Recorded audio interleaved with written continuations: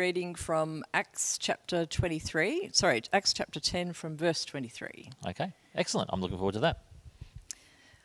Okay, so I'll just give you a moment to look that up in your own Bibles.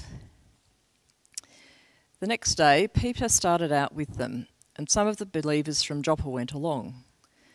The following day, he arrived in Caesarea. Cornelius was expecting them and had called together his relatives and close friends. As Peter entered the house, Cornelius met him and fell at his feet in reverence. But Peter made him get up. "Stand up," he said. "I am only a man myself." While talking with him, Peter went inside and found a large gathering of people.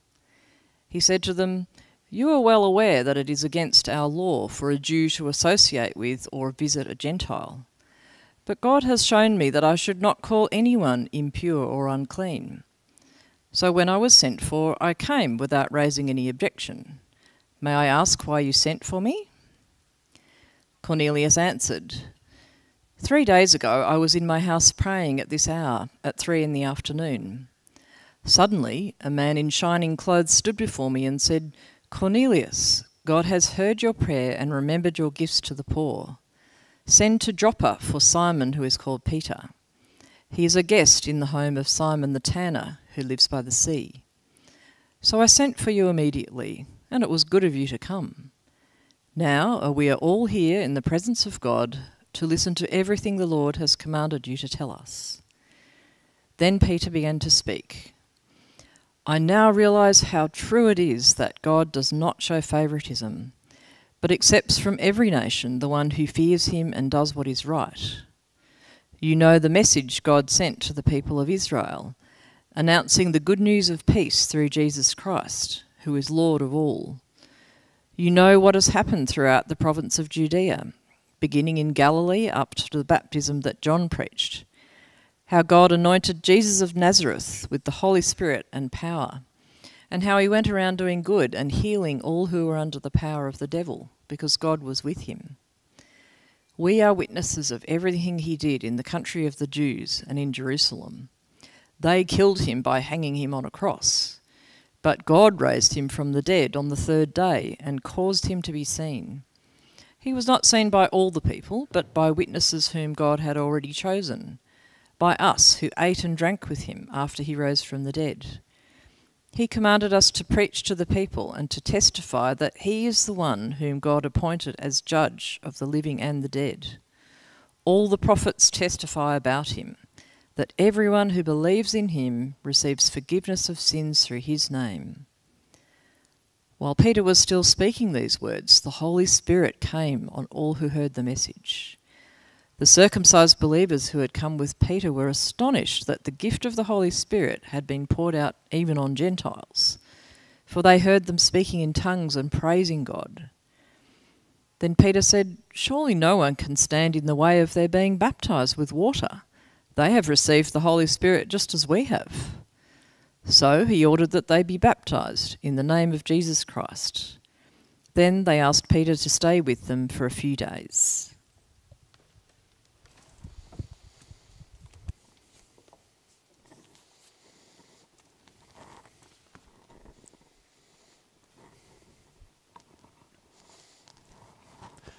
Good evening, everyone. Great to be here with you.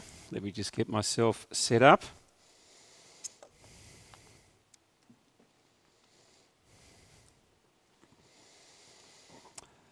Well, I don't know what you are looking forward to most with lockdown ending, but I personally can't wait to go to the barber.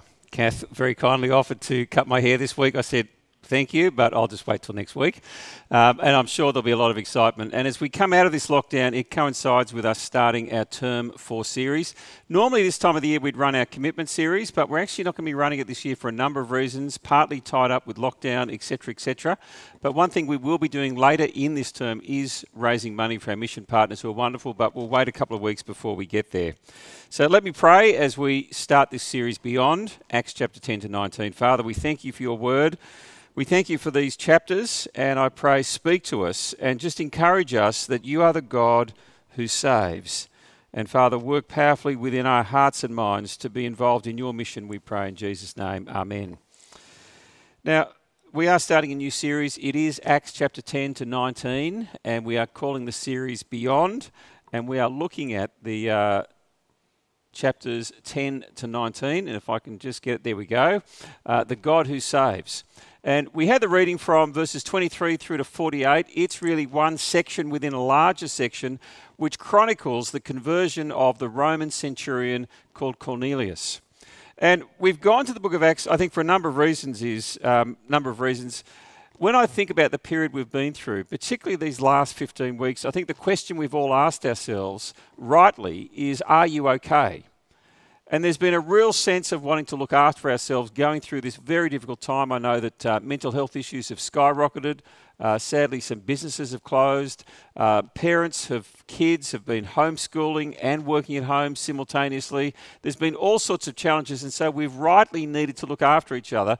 But as the lockdown lifts, and it starts tomorrow, we do need to cast our eyes outward and start thinking about the mission that we've always had, but in a sense of getting back to. And the vision for the church is to grow God's church through the gospel. And so we need to return to that. And Acts is just a wonderful encouragement for us in wanting to look outwards. And I think particularly at this time in history in Australia, where I think we naturally and quite easily can think, is it possible for anyone to actually come to faith? The country seems to be becoming increasingly secular. My friends seem so far away. My family, those who are closest to me, who are not walking with Christ, I don't think they can ever come to faith. Well, Acts reminds us that the God of the first century is still the God of today, and he can change even the hardest of hearts and bring people to himself. And so we're looking at the first section. It is 2 chapters, which is one story. It's a story that's repeated twice. And there's a number of things I want to say under the headline of the God who saves. Firstly, God is more eager to save people than we are to go to them and to reach them. But secondly, God uses people to save people. Thirdly, God uses a message to save people. And then lastly, God confirms his salvation by the Holy Spirit. If you're wondering if I'm going to go over time, it's worth saying the first point is the longest, and then the last 3 points will flow fairly quickly. But firstly, God is more eager to save people than we are to reach them. When you come to this story, the person who's introduced at the very beginning is a man called Cornelius. Let me read to us from verse 1 of chapter 10. If you've got your Bibles there, it'd be great to have them open. At Caesarea, there was a man named Cornelius, a centurion in what was known as the Italian regiment. He and all his family were devout and God-fearing. He gave generously to those in need and prayed to God regularly. Now, Caesarea is up on the northwest corner of Judea, really the northwest corner of Israel at that time. And so it's right just within the boundary of the Jewish people of the day. Now, that's significant because if you go back to the very beginning of the book of Acts, the program, or if I can say the program of God, is laid out for us in Acts chapter 1, verse 8. The risen Lord Jesus met with his disciples and taught them for over 40 days. And one of the key things he commanded them was this. He says in verse 8 of chapter 1, "You will receive power when the Holy Spirit comes on you, and you will be my witnesses in Jerusalem and in Judea and Samaria and to the ends of the earth." Now, when you get to the end of chapter 9, they've done the first 3 parts. The gospel has gone to Jerusalem, yes. The gospel has then gone beyond the city into Judea, and it's even gone into Samaria, which was a place not well liked by the Jews. They were like their half-cousins. But it had stopped at that boundary. And for a number of reasons, they struggled to go beyond that geographic boundary. And there's no doubt that the big question they were grappling with is, how is it possible for a Gentile, someone who is not born as a Jew, to be part of the people of God who they thought were the Jewish people?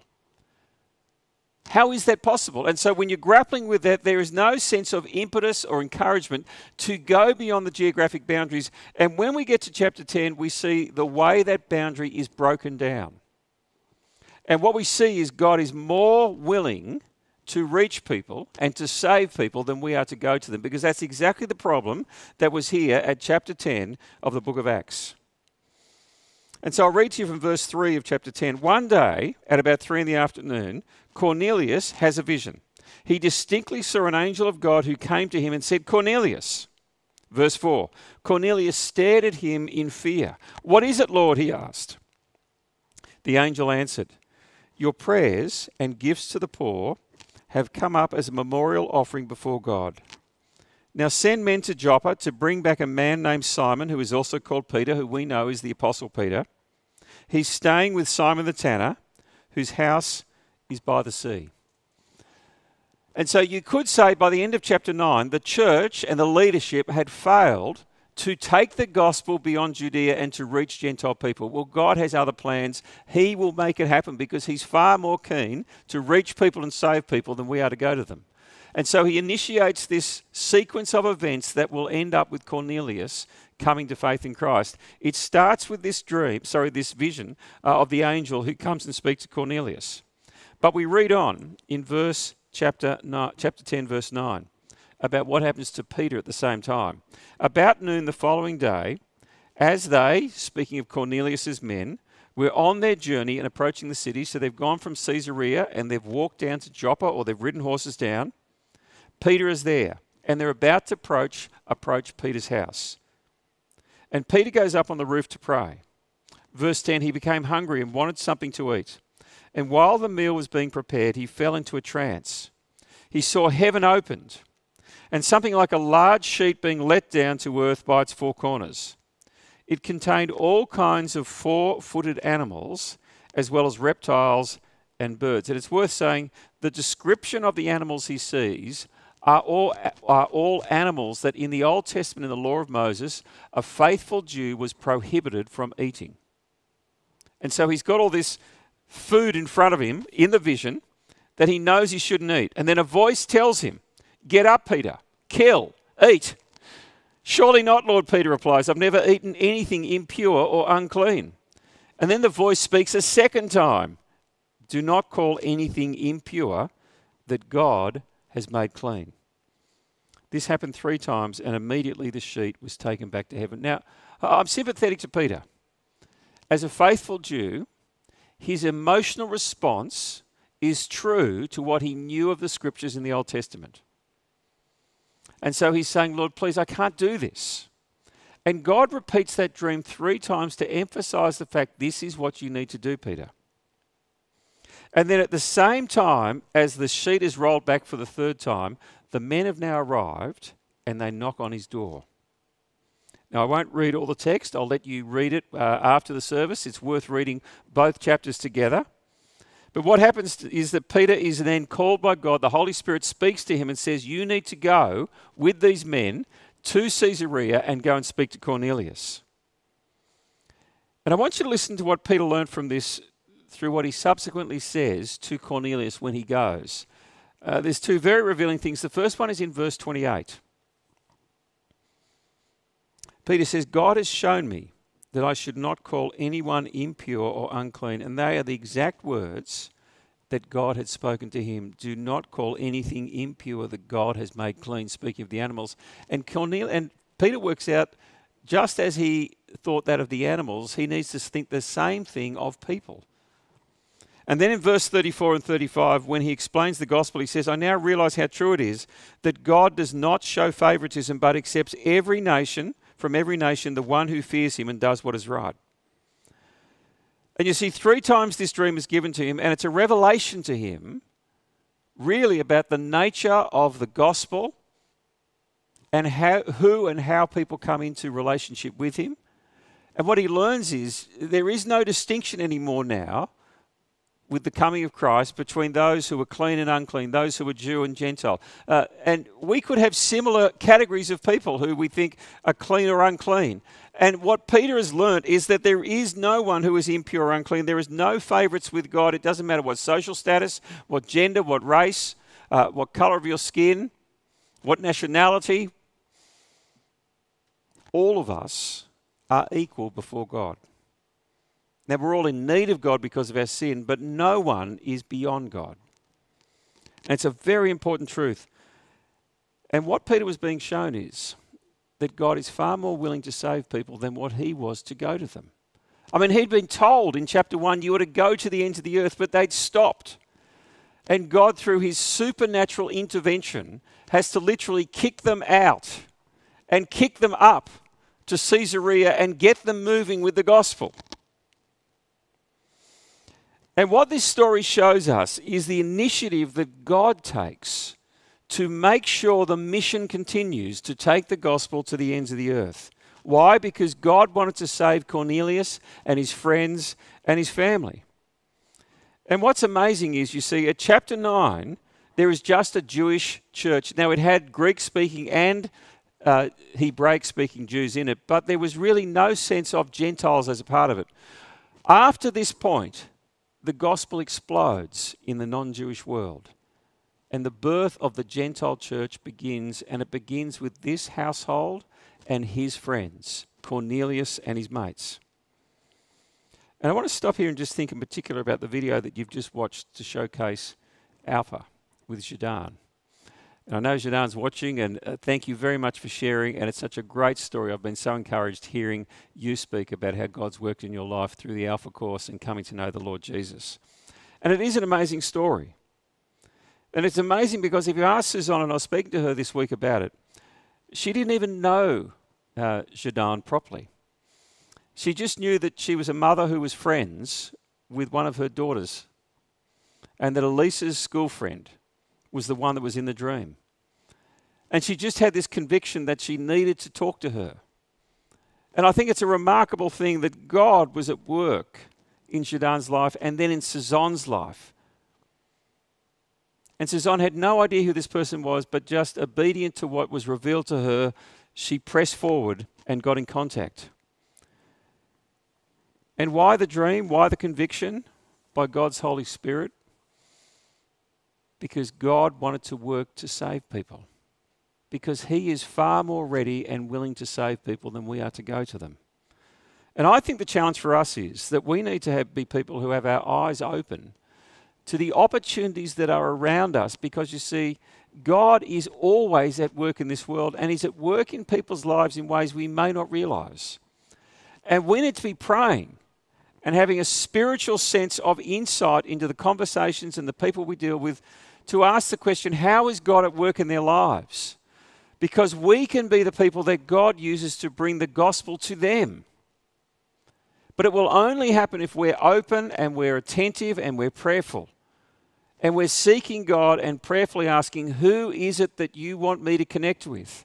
Because all of us are connected with people who are outside the kingdom of God. And all of us then can be used by God to bring the gospel and God's love to them. Nothing happens by accident, and the relationships we all have currently are ones that can be used by him to further the gospel. Well, that's the first and main thing I wanted to say to us tonight. God is more eager to save people than we are to reach them. But let's just think about a couple of other things. If I can click that forward, please, Max. It is not working on the clicker. Anyway, Max will help out. Thank you, Max. The second thing is God wants to use people to save people. And I think one of the significant things, interesting things about this story of Cornelius is the supernatural elements that are contained within it. I mean, you've got the angel that comes to Cornelius, you've got this incredible dream that happens 3 times to Peter, and then the Holy Spirit speaks to him directly, and then he goes. And I'm not unaware of the video that a similar thing happened with Suzanne, which is quite remarkable, that she had a dream and then felt a conviction by the Spirit of God to communicate with Zidane. But Cornelius came to faith not because of a dream, not because of an angel. Cornelius came to faith because Peter went to him. Have a look at verse 19. While Peter was still thinking about the vision, the Spirit said to him, Simon, 3 men are looking for you. So get up and go downstairs. Do not hesitate to go with them, for I've sent them. Now at that point, Peter could have just gone, oh no, it's too hard. But Peter went. He responded to the prompting of the Holy Spirit. And he went on a journey to another city. He went on a journey to another city and went into a house with Gentiles who he wasn't meant to go into a house with. And he risked his reputation. And it would have taken time and effort. And after the event, he got criticized for it by people in Jerusalem, headquarters, so to speak. But he went. And that's the way God works. People come to faith because somewhere, at some point, there is a Christian who goes to the person. and they show love to that person. They shine the light of the gospel in their life with that person, and then they speak to that person about the Lord Jesus and the gospel. And one of the things I love to do is to hear from people how they've come to faith. And it's always such a great thing to hear people's testimonies and stories of their conversion. Even if it is from childhood, it's still great to hear that. And one of the things that happens is I take note of the circumstances involved. And let me tell you, 99.9% of the time, there's always someone, somewhere, having an influence in the person's life who got converted.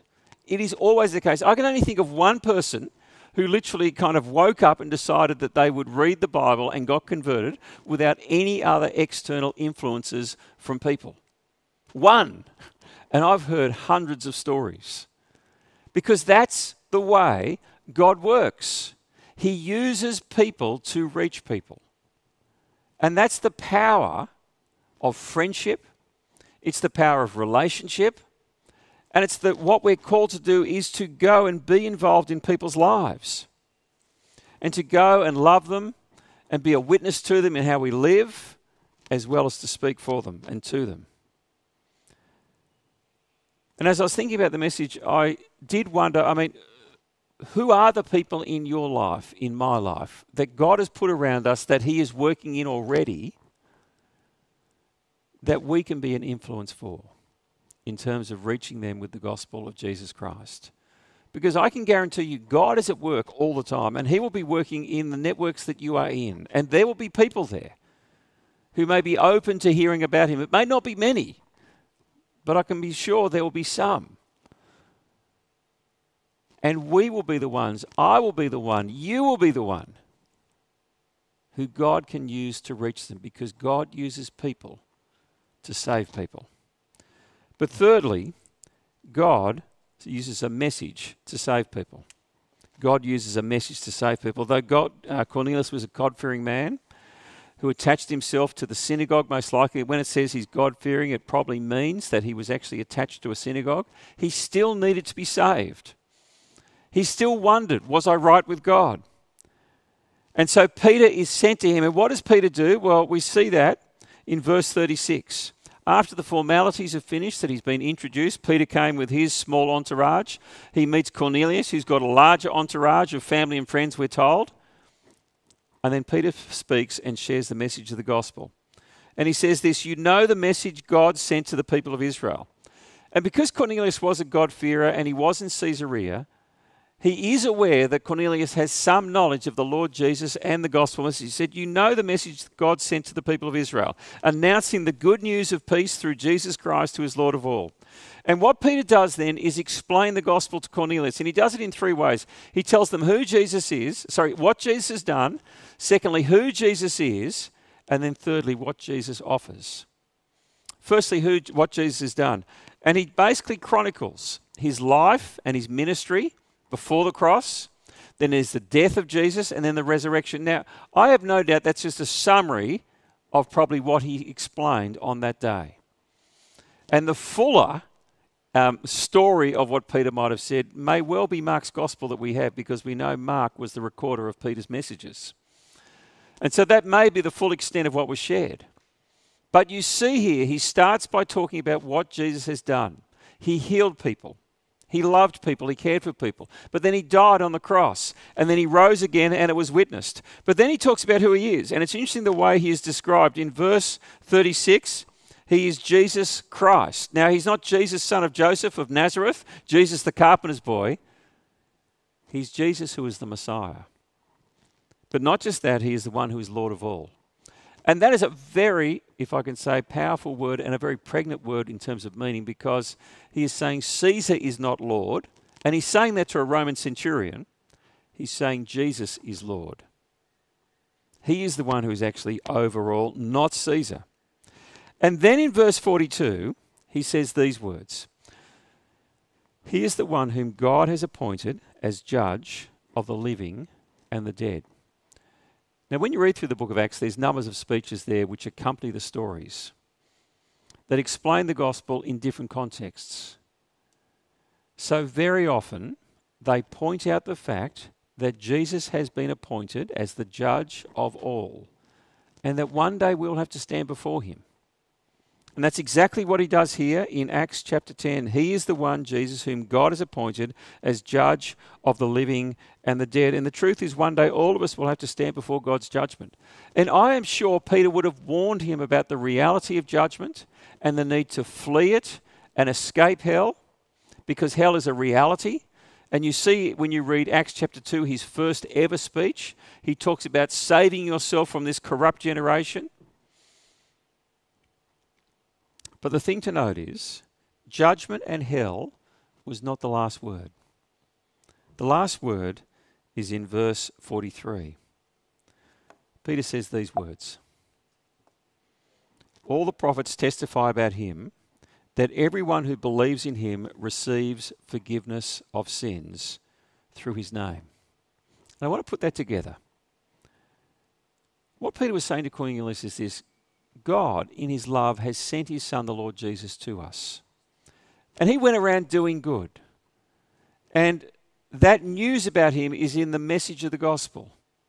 But he died on the cross. He rose again. It was witnessed by many people. He is the Lord of everyone. He is the judge of the living and the dead. But the thing I want you to understand, Cornelius, is he is the one who can forgive your sins. If you believe in Jesus' name, your slate can be washed clean. That's what Peter was saying to Cornelius that day. And what is astounding is, you don't even get to hear of the response of Cornelius before the Spirit of God falls. Have a look at verse 44. While Peter was still speaking these words, the Holy Spirit came on all who heard the message. The circumcised believers who'd come with Peter were astonished that the gift of the Holy Spirit had been poured out even on Gentiles, for they heard them speaking in tongues and praising God. And I think what happened was, Cornelius is there open to the gospel. He wants to find out. He then hears about Jesus, that he is the one who's Lord of all and judge, who's died on the cross and risen again, but who can forgive him and make him right with God. And he hears, you just need to believe in this Jesus, and he does. And God looks at Cornelius' heart, he looks at his friend's heart, and he knows that they are believing in his Son. And God, to demonstrate this reality, puts his Holy Spirit in them and upon them in a very demonstrable way that is a mirror of what took place with the Jews in Acts chapter 2 when they came to faith. It is the second Pentecost, you could describe it as. And Pentecost was a day when tongues of fire fell on the believers, and then they went out and preached, and many, many thousands came to faith. And here the same thing happens, except this time it's Gentiles.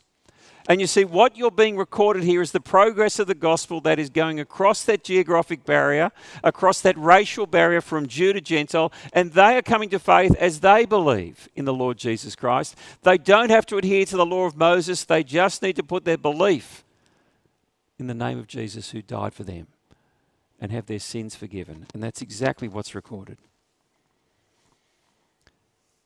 You see, God uses people to save people, but he also uses the message. And whenever you see people getting saved, there's always that second element, that they are discovering about Jesus through the message of the gospel.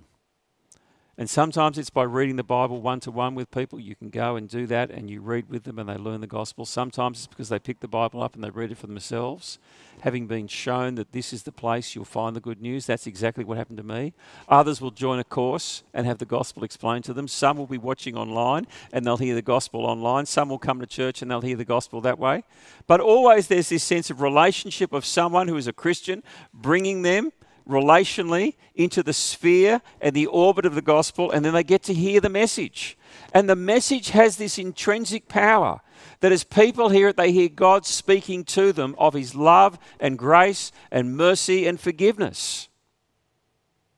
And they hear God calling them to come to himself. It is irresistible because God saves those he loves. It's astounding. And it happens through the preaching of the gospel in the context of fellowship with his people. But lastly, God confirms our salvation by the gift of the Holy Spirit. As we saw in verse 44, While Peter was still speaking these words of the gospel, the Holy Spirit came on all who heard the message. And what's interesting is we're not told this once, but we're told it twice, because as soon as this chapter finishes, you hear about the complaints from Jerusalem, and Peter has to go back down to headquarters and say it all again. And you might ask the question, why is it repeated twice in the book of Acts? I take it's because this is so significant in the unfolding drama of the gospel going to the world, that for the first time, the Gentiles are being welcomed into the people of God and not having to take up the yoke of Israel and Moses and the Old Testament law. One of the biggest issues in the early church was how was it possible for non-Jews to become part of the people of God and not take on Judaism? And you see the beginning of that happening here. You see, for both Jew and Gentile, we're all the same. What we need is forgiveness, and what we need is God's grace, and where it comes from is the Lord Jesus Christ. And when you believe, you receive his forgiveness. And what God does is he puts his Spirit in us and on us so that we know that it's real. And the Holy Spirit fell upon them, and they began to speak in tongues and praise God. And what this section of the story teaches us is that when a person is converted, the way God confirms that salvation is by giving them the gift of his Holy Spirit, and that is the promise for all believers. Now, it is worth saying, the way we experience the Holy Spirit will be different for all of us. But if we are Christian, we will all receive him into our lives. And we do know from other parts of Scripture that not everyone is going to speak in tongues. 1 Corinthians 12 talks about that there are different gifts given within the body. But what we do know is all of us will receive the Holy Spirit.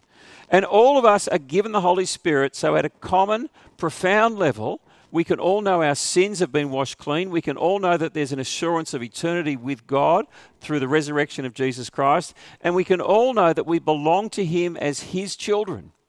That is the common experience of people who belong to Christ. And we have his Spirit dwelling in us.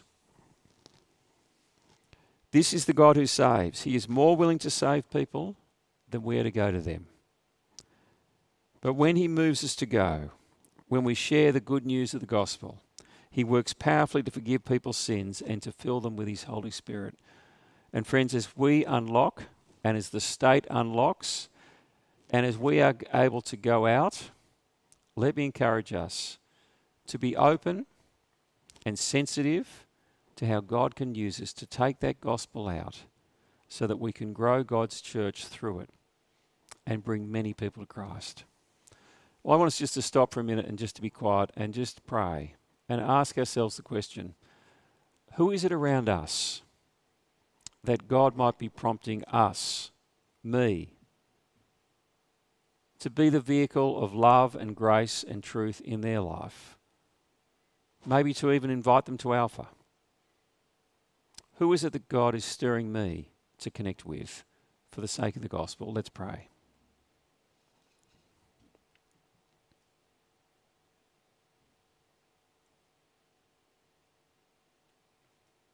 Father, we do thank you that you are more willing to save than we are to go. And we do thank you for the people who first witnessed to us, who brought the news of the gospel to us. Father, give us a spiritual sensitivity and an awareness of what you are doing in the networks of friendships and relationships that we're in, and the way you're working in different people's lives.